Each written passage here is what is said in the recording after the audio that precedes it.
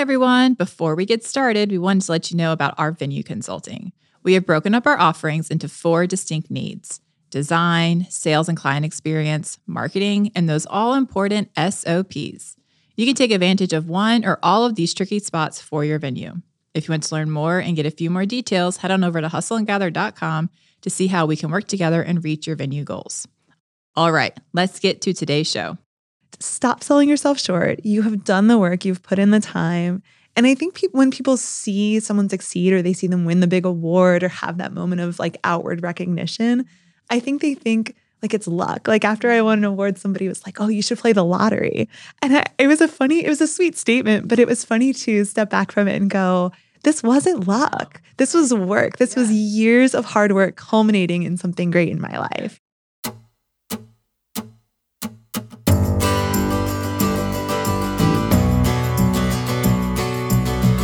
Welcome to Hustle and Gather, a podcast about inspiring the everyday entrepreneur to take the leap. I'm Dana. And I'm Alyssa.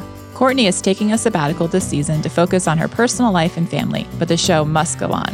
Luckily, Courtney and I have been supported by a community of honorary sisters throughout our careers, and Alyssa is surely one of them. So this season, Dana will be joined by a new honorary sister each episode, and I'm honored to be one of them. And this year, we're talking with our guests about 3 important topics in the entrepreneurial journey, like team building, work-life balance, and how to recover from tragedy, both in business and in life.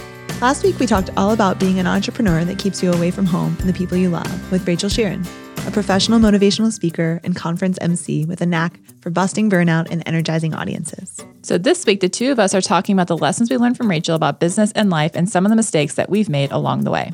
Oh, loved it. Rachel's amazing. She is amazing. Like, she's just so joyful. Like, even on a Monday morning at 9 a.m., we were like scrambling, trying to get things. She was just like popping jokes, like calm and collected, yeah. Joyful, happy, smiling, ready to go. I know. She's such an inspiration in that way. I'm curious what her Enneagram number is.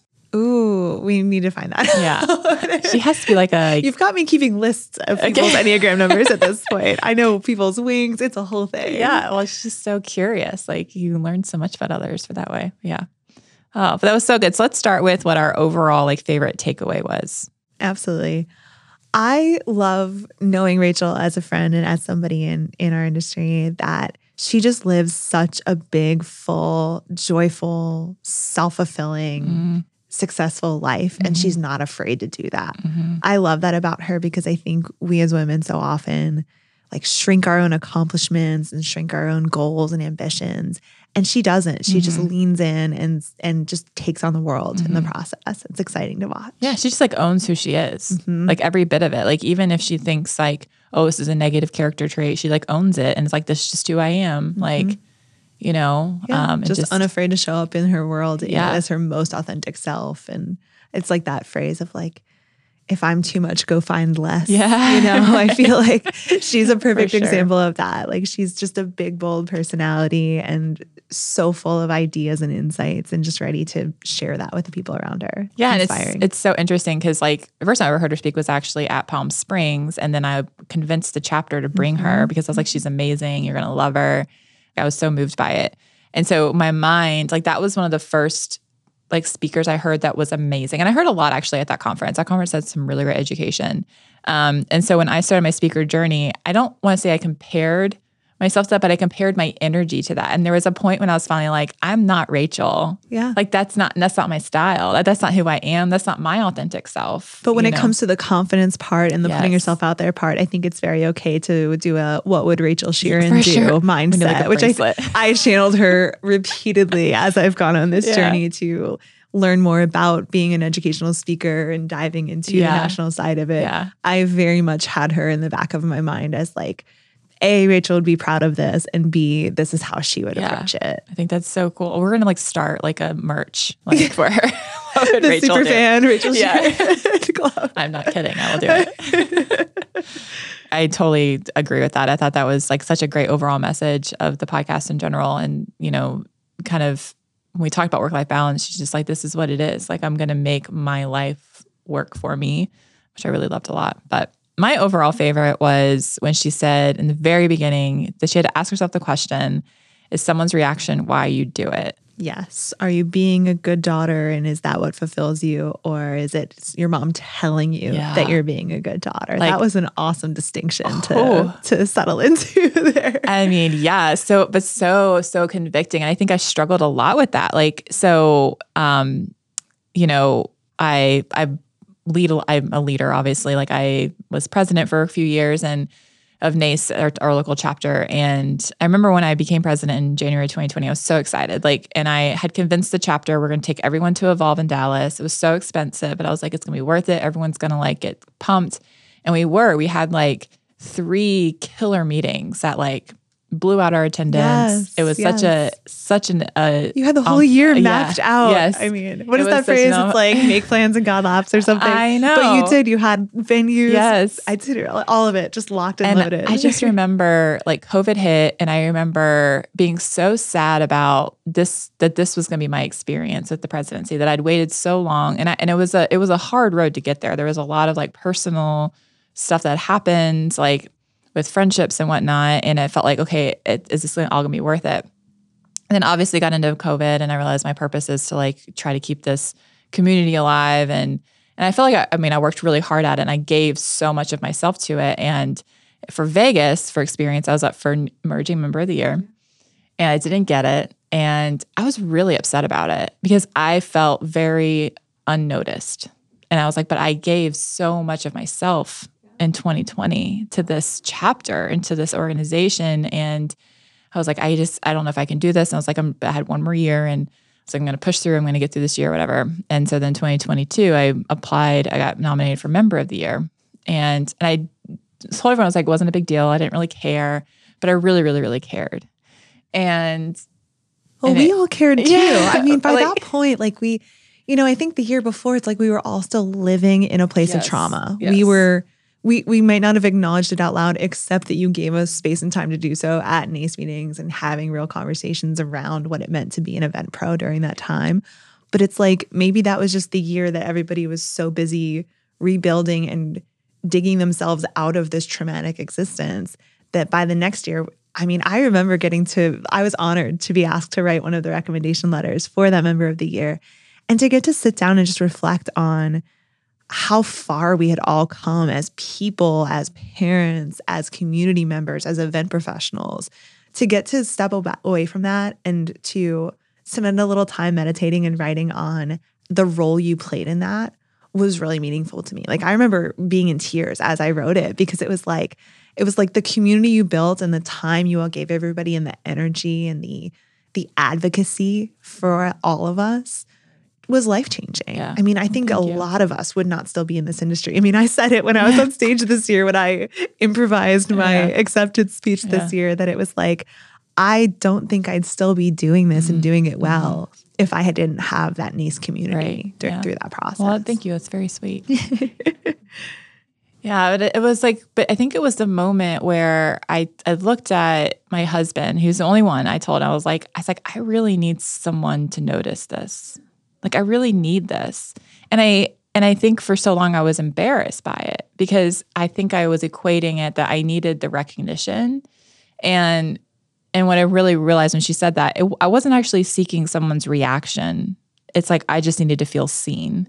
And that was a way that someone said, hey, I see you. I see all that you did. I see all the amount of work you put in. I've seen this. And this is a very small token to say thank you for. But if I would have gone through all that knowing I wouldn't have ever won that award, for sure. Well, and when we're in events, we work so hard in service to other people. So we're not always doing it for the recognition. You know, we're inherently a little more behind the scenes, a little more back of house in the work that we do. And so I feel like to do that and do it well for a long time, and do it when it was really, really hard, almost nearing impossible, and to come through it on the other side and then do way too much of it, you know, and then to try to find this like more balanced life through all of that. I think it's okay to want some recognition in that, to go, I did a hard thing, I did it well, I made it through, let's celebrate, you know? And it's not in like, oh, look at me and give me these awards. Right. It's about, you know, letting that experience in of like, I did a good job at this, and let's inspire other people to do that too. Yeah. But I think it's like this, you have to, because I feel like, again, like as women, we do kind of try to keep ourselves small, and we're told that, oh, you're just like seeking attention or whatever. And I really felt like when she said that, like it was really powerful to really make that distinction that what I'm doing and why I get on that stage, why I run my business is not for the reaction of somebody else. Like I can give you a whole host of reasons why I don't do it, but it doesn't mean that I don't want someone to notice, you know, and you don't want someone to say like, oh, great job, or for you to go after that, you know, great award, or which we have all over our companies, right? We have it every year at our gala, right? Where we're like being rewarded for this hard work. And it's not because we didn't do that amazing event so that we could get that award.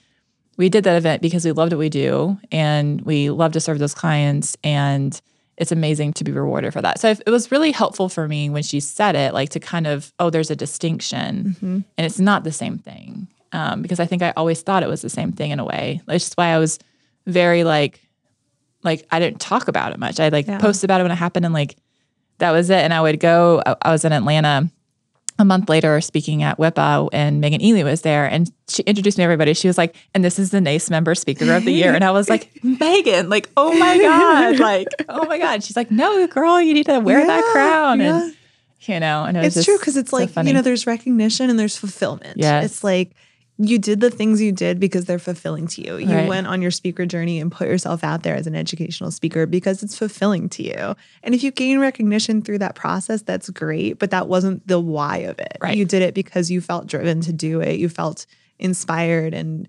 empowered by all the things you've learned. Yeah. You know, you've gone on a journey, and it's like to be able to go through all of that, learn so much, and then step back and say, hey world, here's what I've learned. Right. Like there's power in that, and it inspires other people. For sure. I think it's a great, like, just reset. Like, hey, am I doing this because it's what I want, or am I doing it because it's who I want to be, or am I doing it because I need someone's reaction to affirm me?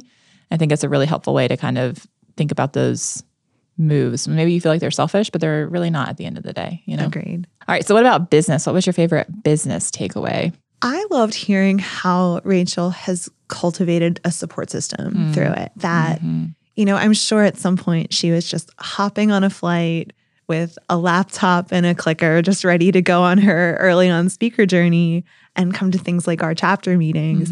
And I love hearing her now, all these years later, and being on the road over 150 days of the year is enormous. It's enormous. And the way that she has set up her life with like policies, with best practices for packing and for subscriptions to things and resources, and just giving herself those gifts instead of trying to like watch every dollar and, you know, keep every eye on the bottom line. She's facilitating her best life by giving herself tools and resources to do it well. And that's so powerful, because I think that especially, I know we've all felt that, like you almost feel stuck.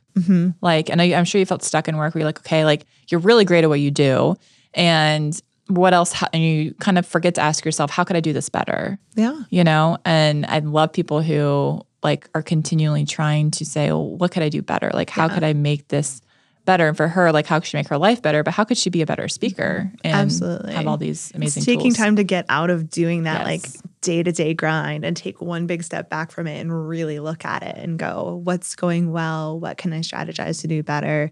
And I feel like she's done that and like really honed in on how to be successful in it, and look at the doors it's opened for her. It's incredible. Crazy. It's incredible. Like just her success is incredible. Well, I loved just from the speaker side is that when she said speaker teaches what they need to learn, I thought that was like super powerful. Huge. We both wrote it down in tandem. Because I struggle with that so much. So, you know, our thing is we talk a lot about making service statements and mission statements, and we have them for all of our teams. That is 100% the truth. And I always end it with like, where should you put this? You should put it everywhere. Well, I'm the first to tell you, like, I'm like, so whenever I'm giving that, I'm like, oh my God, is it on our Instagram? Because it changes, because our social media person changes our profile, like our bio often. Like just like, you know, what's going on and with like links. Like, is that out there in the world? Yeah. Have I best conveyed it? Is it where it needs to be? Right. But it's like, and I just, you know, you always have that like imposter syndrome. Like someone gonna look at you and say, well, you don't do that. You don't do that, you know? So I thought that was really powerful to recognize that that's just the truth, that speakers, and you said it best, like you're just putting yourself out there. Like certainly maybe someone could do it better and say it better and whatever, but they're not the ones up there doing it. So I have a funny story around that, because I took Megan Ely's class, speaking of her, and she had a great prompt, which is about what do people ask you questions on and pick your brain about all the time? And so I had a list, and it was work things, life things. And it was fun to really spend time with that question. One of them was, in the work that I do, was tenting. It was like, wow, tenting is big and weird and scary to people, and they just don't know enough about it to feel confident in it.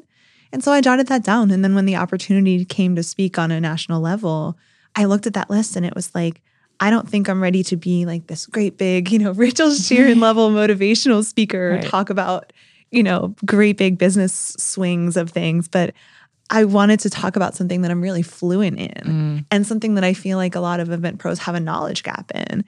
And, I had a lot of moments of self-doubt and going, well, surely someone knows more than me. Surely someone's done it longer. And even through the conference review process, I met somebody. If you listened, shout out Robin, you're amazing. So happy to have made a friend in you.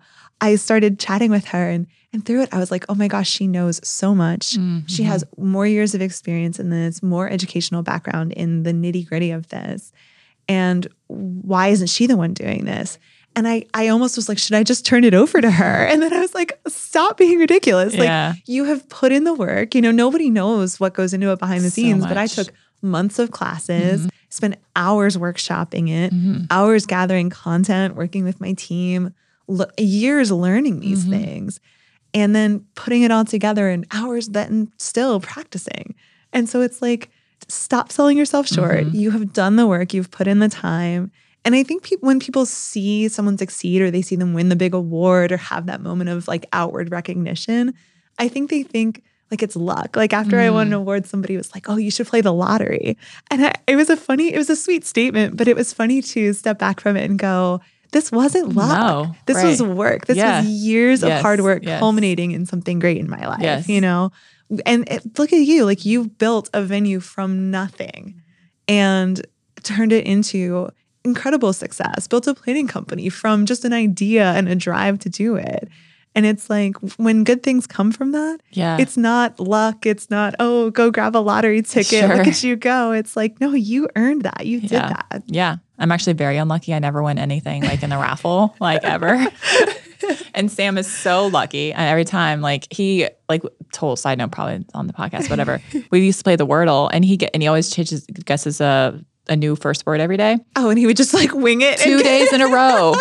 And I was like, you need to go play the lottery. Yeah. Like that is way too lucky. That's true. Like that has to be luck, or just like collective consciousness or something. I don't know. It's crazy. Telepathy. Right. But yeah, no, I think that is so true. And I think that, and she said it in that kind of that same conversation a little bit, where she said that your main job is to bring people through the door of their opposition.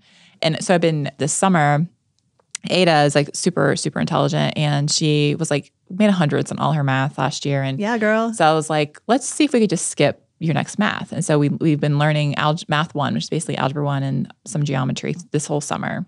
And we've had some great resources, but she's pretty much taught herself. I'll come in and help adjust whatnot. But she's like so smart, like that's so awesome. Intelligent. Yeah, she is. Look at her moment. Yeah, but when she gets to this point, and like, well, there'll be something that'll get really hard. Like we were learning, quadratic equations, which is like trinomials, which is tough, right? And she just gets to this point where she's like, I can't do it. She's like, I can't do it. I don't understand it.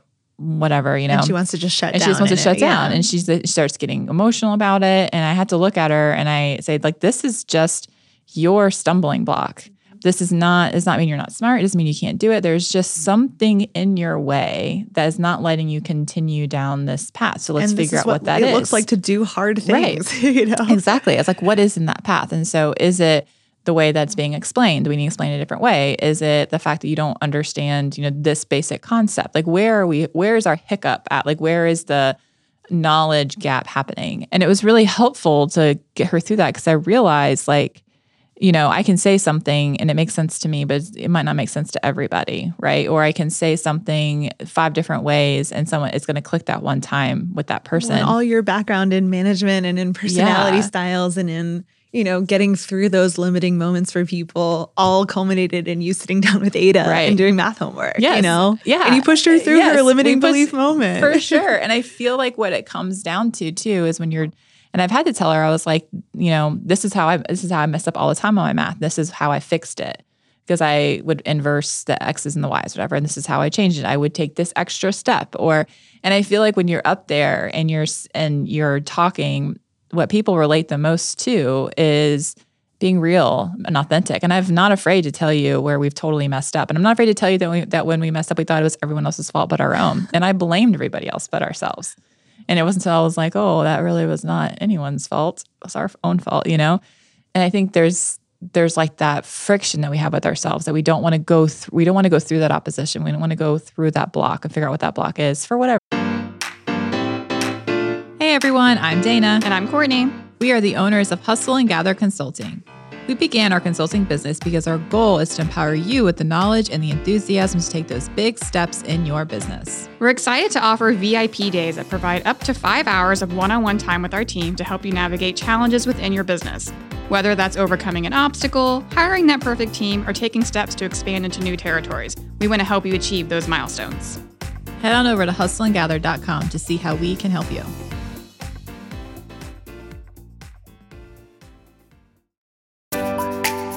So you want to open a venue and have no idea where to start? We've been there too.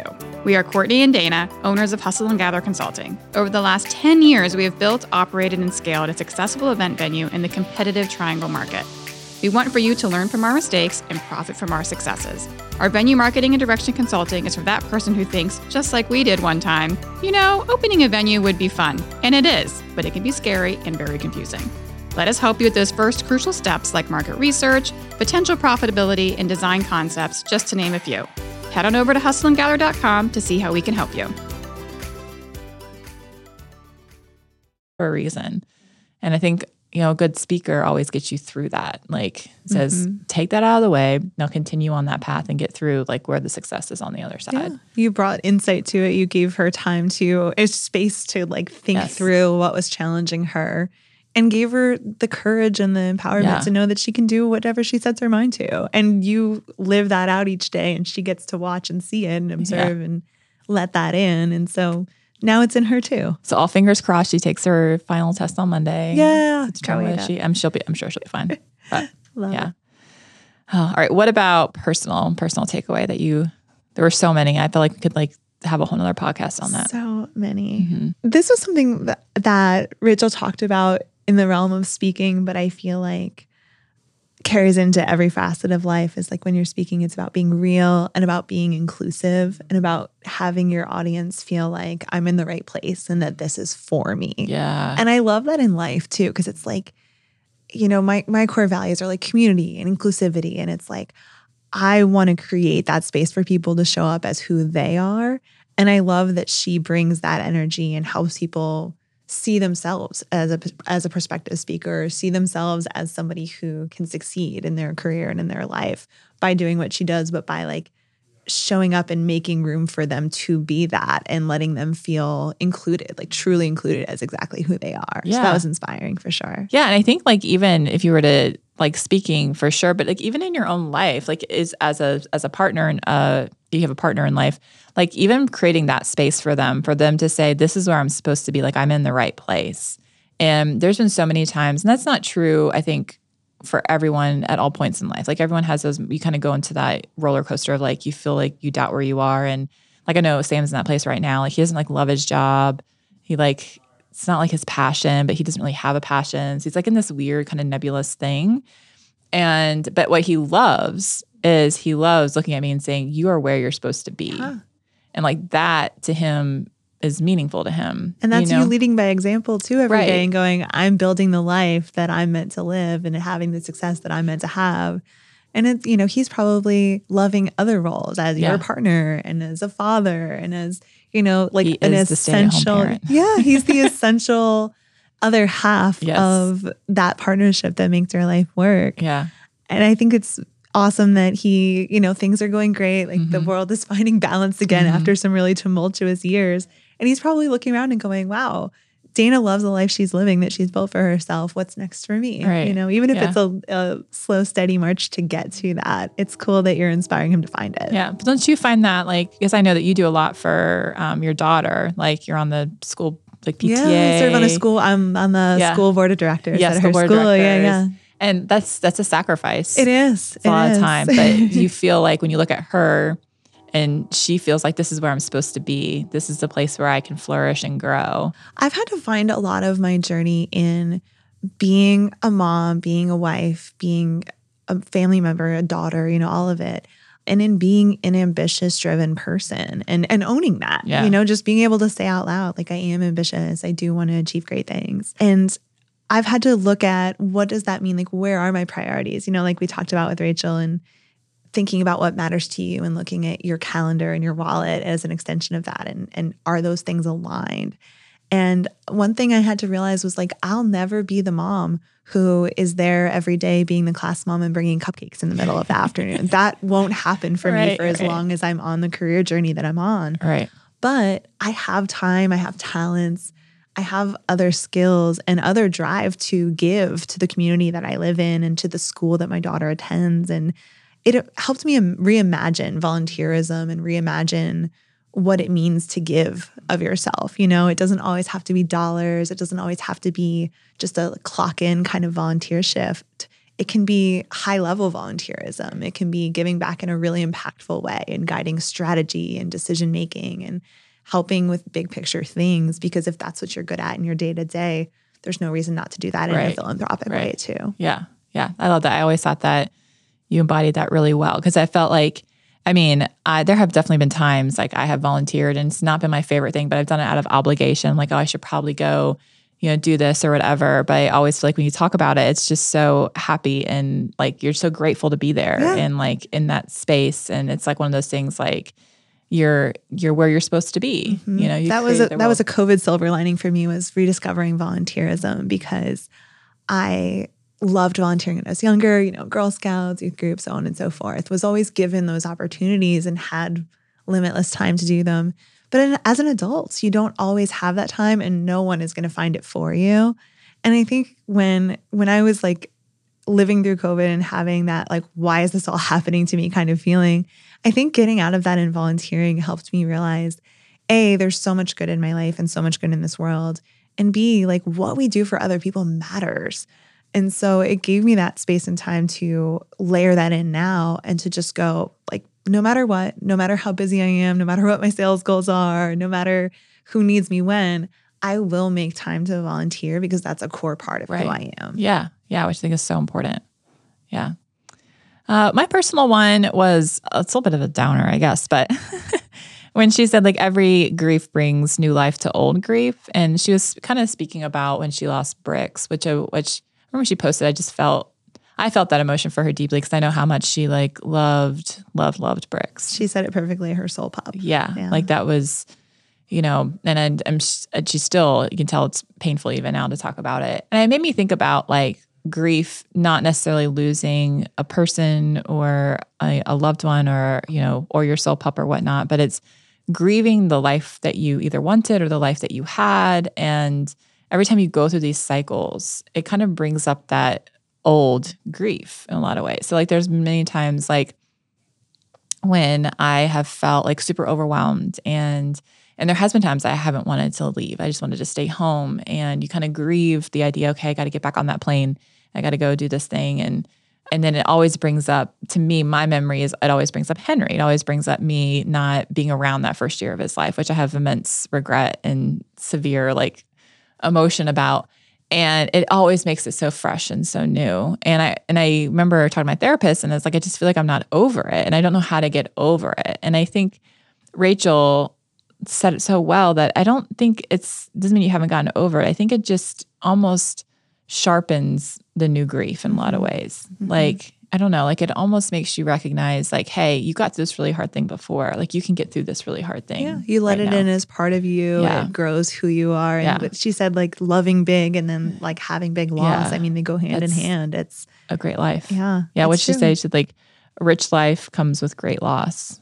Mm-hmm. Yeah. Which I think I know. And intense. the older we get and the more the life we live and the more people we let into it, the more that's going to happen. But that's just part of the human experience. I know. But it was like, it just was like such a, because I mean, I'm sure you felt that way too. Like not as a parent but like parts of your life that you just grieve. Like even look at me and Sam, like I can remember that first year of marriage. Like we had so much fun. Oh my gosh, we had so much fun.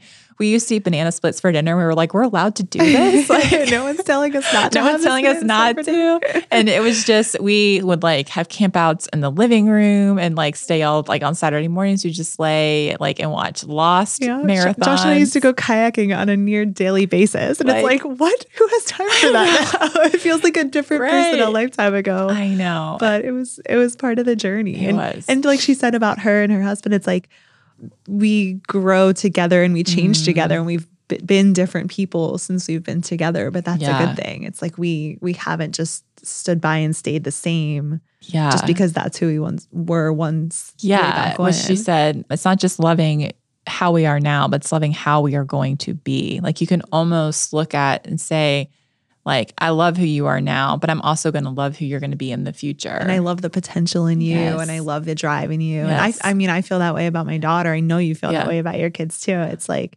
it's fun to see that in yourself and your partner and in your family. Yeah, for sure. Okay, this is the fun part of the podcast where we got to talk about where we have really fucked up. So maybe we can talk about a travel fuck up. So we talk about travel a good amount, which I totally like. Go travel. It's the best, like absolute best.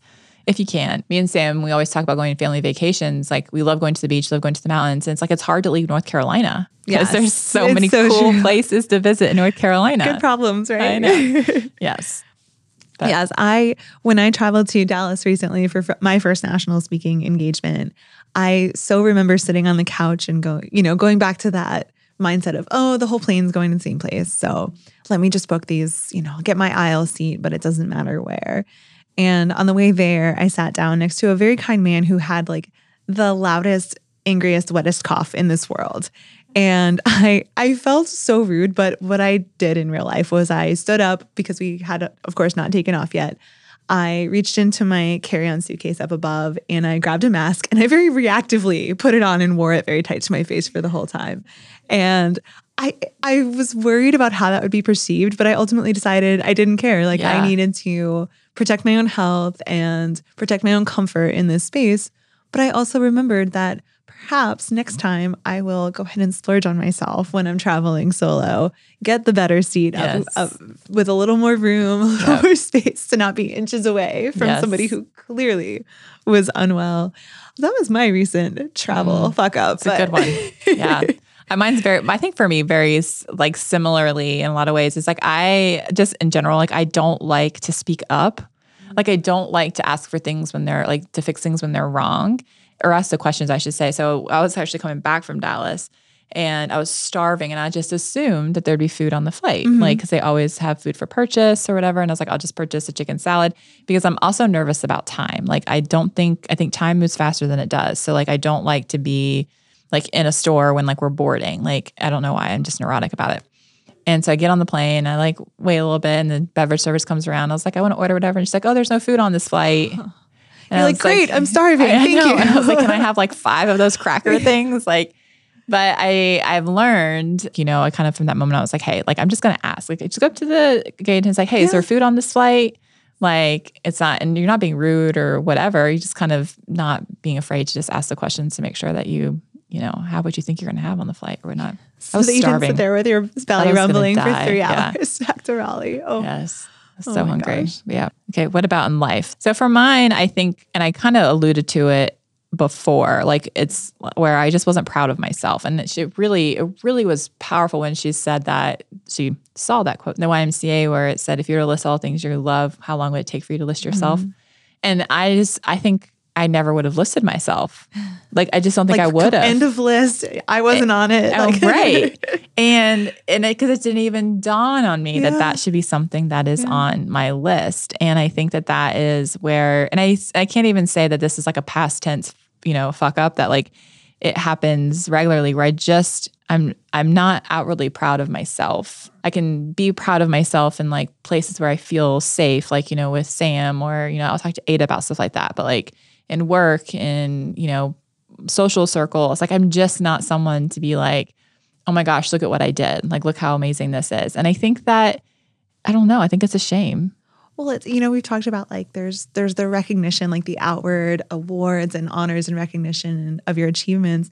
And there's the fulfillment side. It's like if you feel fulfilled in it and you feel accomplished and recognized in it, I think it's really okay to say it out loud and for sure. and to treat it as part of your self-love journey, because it's like to love yourself enough to convey that as part of who you are helps let other people see themselves that way and helps other people feel more loved in the process. Right. No, I think that's totally true. And I think for me, I struggle a lot with like, I am proud of where we came from. I am proud of we made something out of nothing, but I'm also recognize that there was a certain amount of privilege I had, just being the person that I am, just being, a white woman in the world, like that's privilege in and of itself. And so sometimes I think I doubt kind of what you were saying earlier, how someone's like, oh, you're so lucky. Sometimes I do think, well, maybe this was just a little bit of luck and not just hard-earned work, which I think sells yourself short. And it's real drive and opportunity to succeed in your life. But it's also like, there are layers of privilege. I mean, I acknowledge that all the time in my own life, that like my life wouldn't work without the support of my family. Right.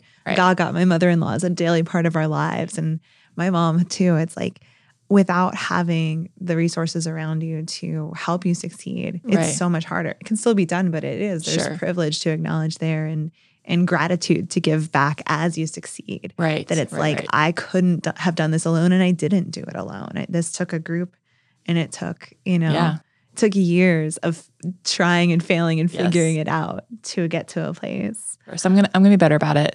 Good. So next time you see me, you'll be like, what are you proud of? Yeah, what are you proud of? You're going to make me get all like itchy and be like, I don't know. I really loved, and I acknowledged when Rachel talked about being embarrassed about wanting to be on stage. I think that we truly are all taught to be so humble and to be so quiet and reserved in the way that we come into the world. And it's like, I love that she acknowledged that as part of her childhood and then dove way past it. Like when I called my mom and told her I had been accepted to speak on a national level, her first words were, "Oh my gosh, aren't you scared?" And that was it. And I was like, I mean, yes, I'm not scared, but I'm more excited than I am scared. And it was amazing because I think she never would have put herself in that kind of place or even put herself out there to say, hey, this is something I'd like to do. And I think that's so common of the generation that came before us, like Rachel talking about her amazing, brilliant mom being a nurse and not loving it, but doing it because it facilitated the other good things in her life. It's like, let's be less embarrassed of those things, of those ambitions, and let's go out there and do those bold things. Right. Only good comes from it. Yeah. And I think it just leads like a healthier, happier life in general. Mm-hmm. Like, and that was, for a little bit for us too, like just that we've kind of structured our life to where kind of similar to what you said, like where we aren't ashamed of like what we want to do. So like we bought a very inexpensive house. We're always and forever renovating it. Like it's a very, very, very, very low mortgage. And we spend all of our money, like what we've been spending all our money on is traveling. Like we had this massive trip. I can't say it on the podcast because the kids don't know about it.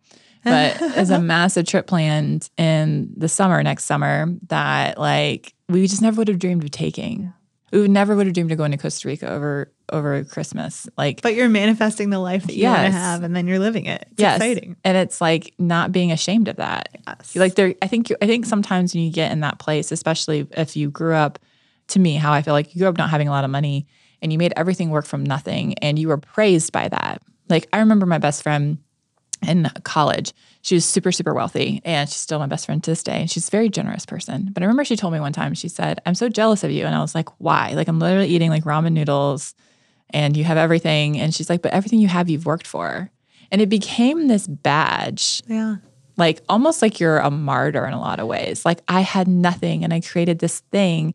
And so when your life switches to where you're very, very generously blessed, and you don't have to work as hard. I mean, you still have to work hard, but it's, at this point you're in this kind of plateauing, a little bit of a free fall a little bit. You're seeing the benefits of your many years of hard work. Right. And you have to remind yourself, like, it took 16 years to get here. It took 16 years of like scrimping and saving, but you still can't fully embrace it because I don't know. Yeah. Like, when I was going through the process of going from, serving on the sales team to interviewing and being selected to be the director of sales and leading the team that I've served on, it was like, oh, am I deserving of this? Am I ready for it? Am I good enough to step into a director level role before age 35?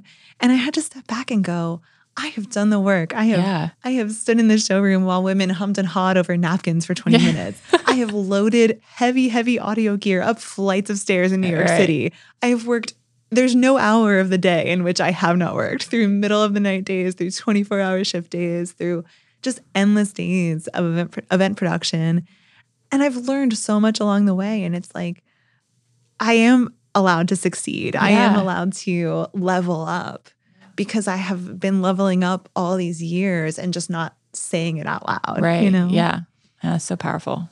Deserve it. You deserve it. It's so hard to say that. It's so hard to say that. Like, you deserve it. Like, you deserve this. I think it's so easy to tell other people that. It's like, so true. And that's been the sweet feedback. People have been like, oh, you deserve this. And I'm like, whew, like, to hear it and to go, oh, or I had people say, oh, I always knew this was coming. And it's like, man, maybe they knew before I did, Yeah. Because again, you don't always think about how people see you and what lens they see you through, but people are cheering for you. Yeah, they are. I learned that in Megan Neely's speaker class. Like, the audience is on your side. That goes for the onstage speaker part and for the life part.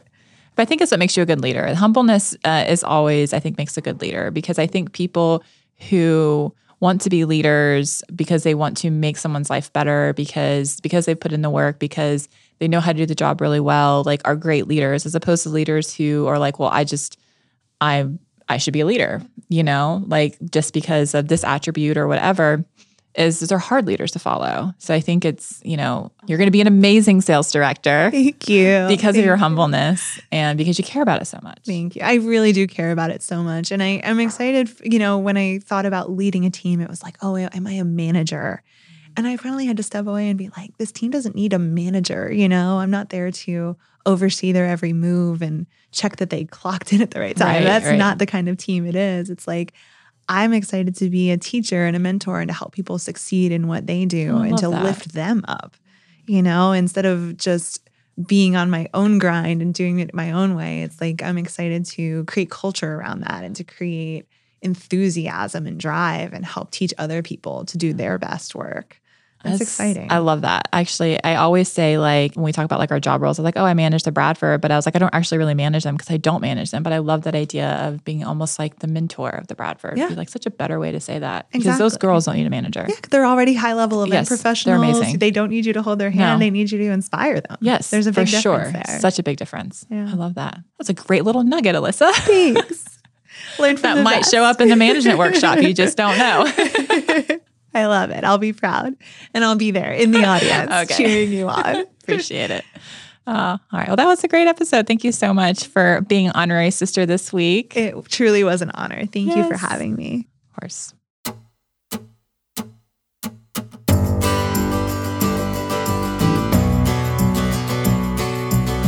To learn more about our hustles, visit us on the gram at C&D Events, at the Bradford NC, at Anthem.house, and at Hustle and Gather. And if you're interested in learning more about our speaking, training, or venue consulting, head to our website at hustleandgather.com. And to follow along with what my team and I are up to, feel free to follow us on Instagram at Curated Events Raleigh and myself at Alyssa L. Ruth. You can come along with me on my speaker journey, as well as my rental journey and my new career journey as the Director of Sales on the team that I've been a part of for the past 7 years. Also, if you love us and you love this show, we'd be more than honored if you left a rating and a review. This podcast is a production of Earfluence. I'm Alyssa. And I'm Dana. And we'll talk with you the next time on Hustle and Gather.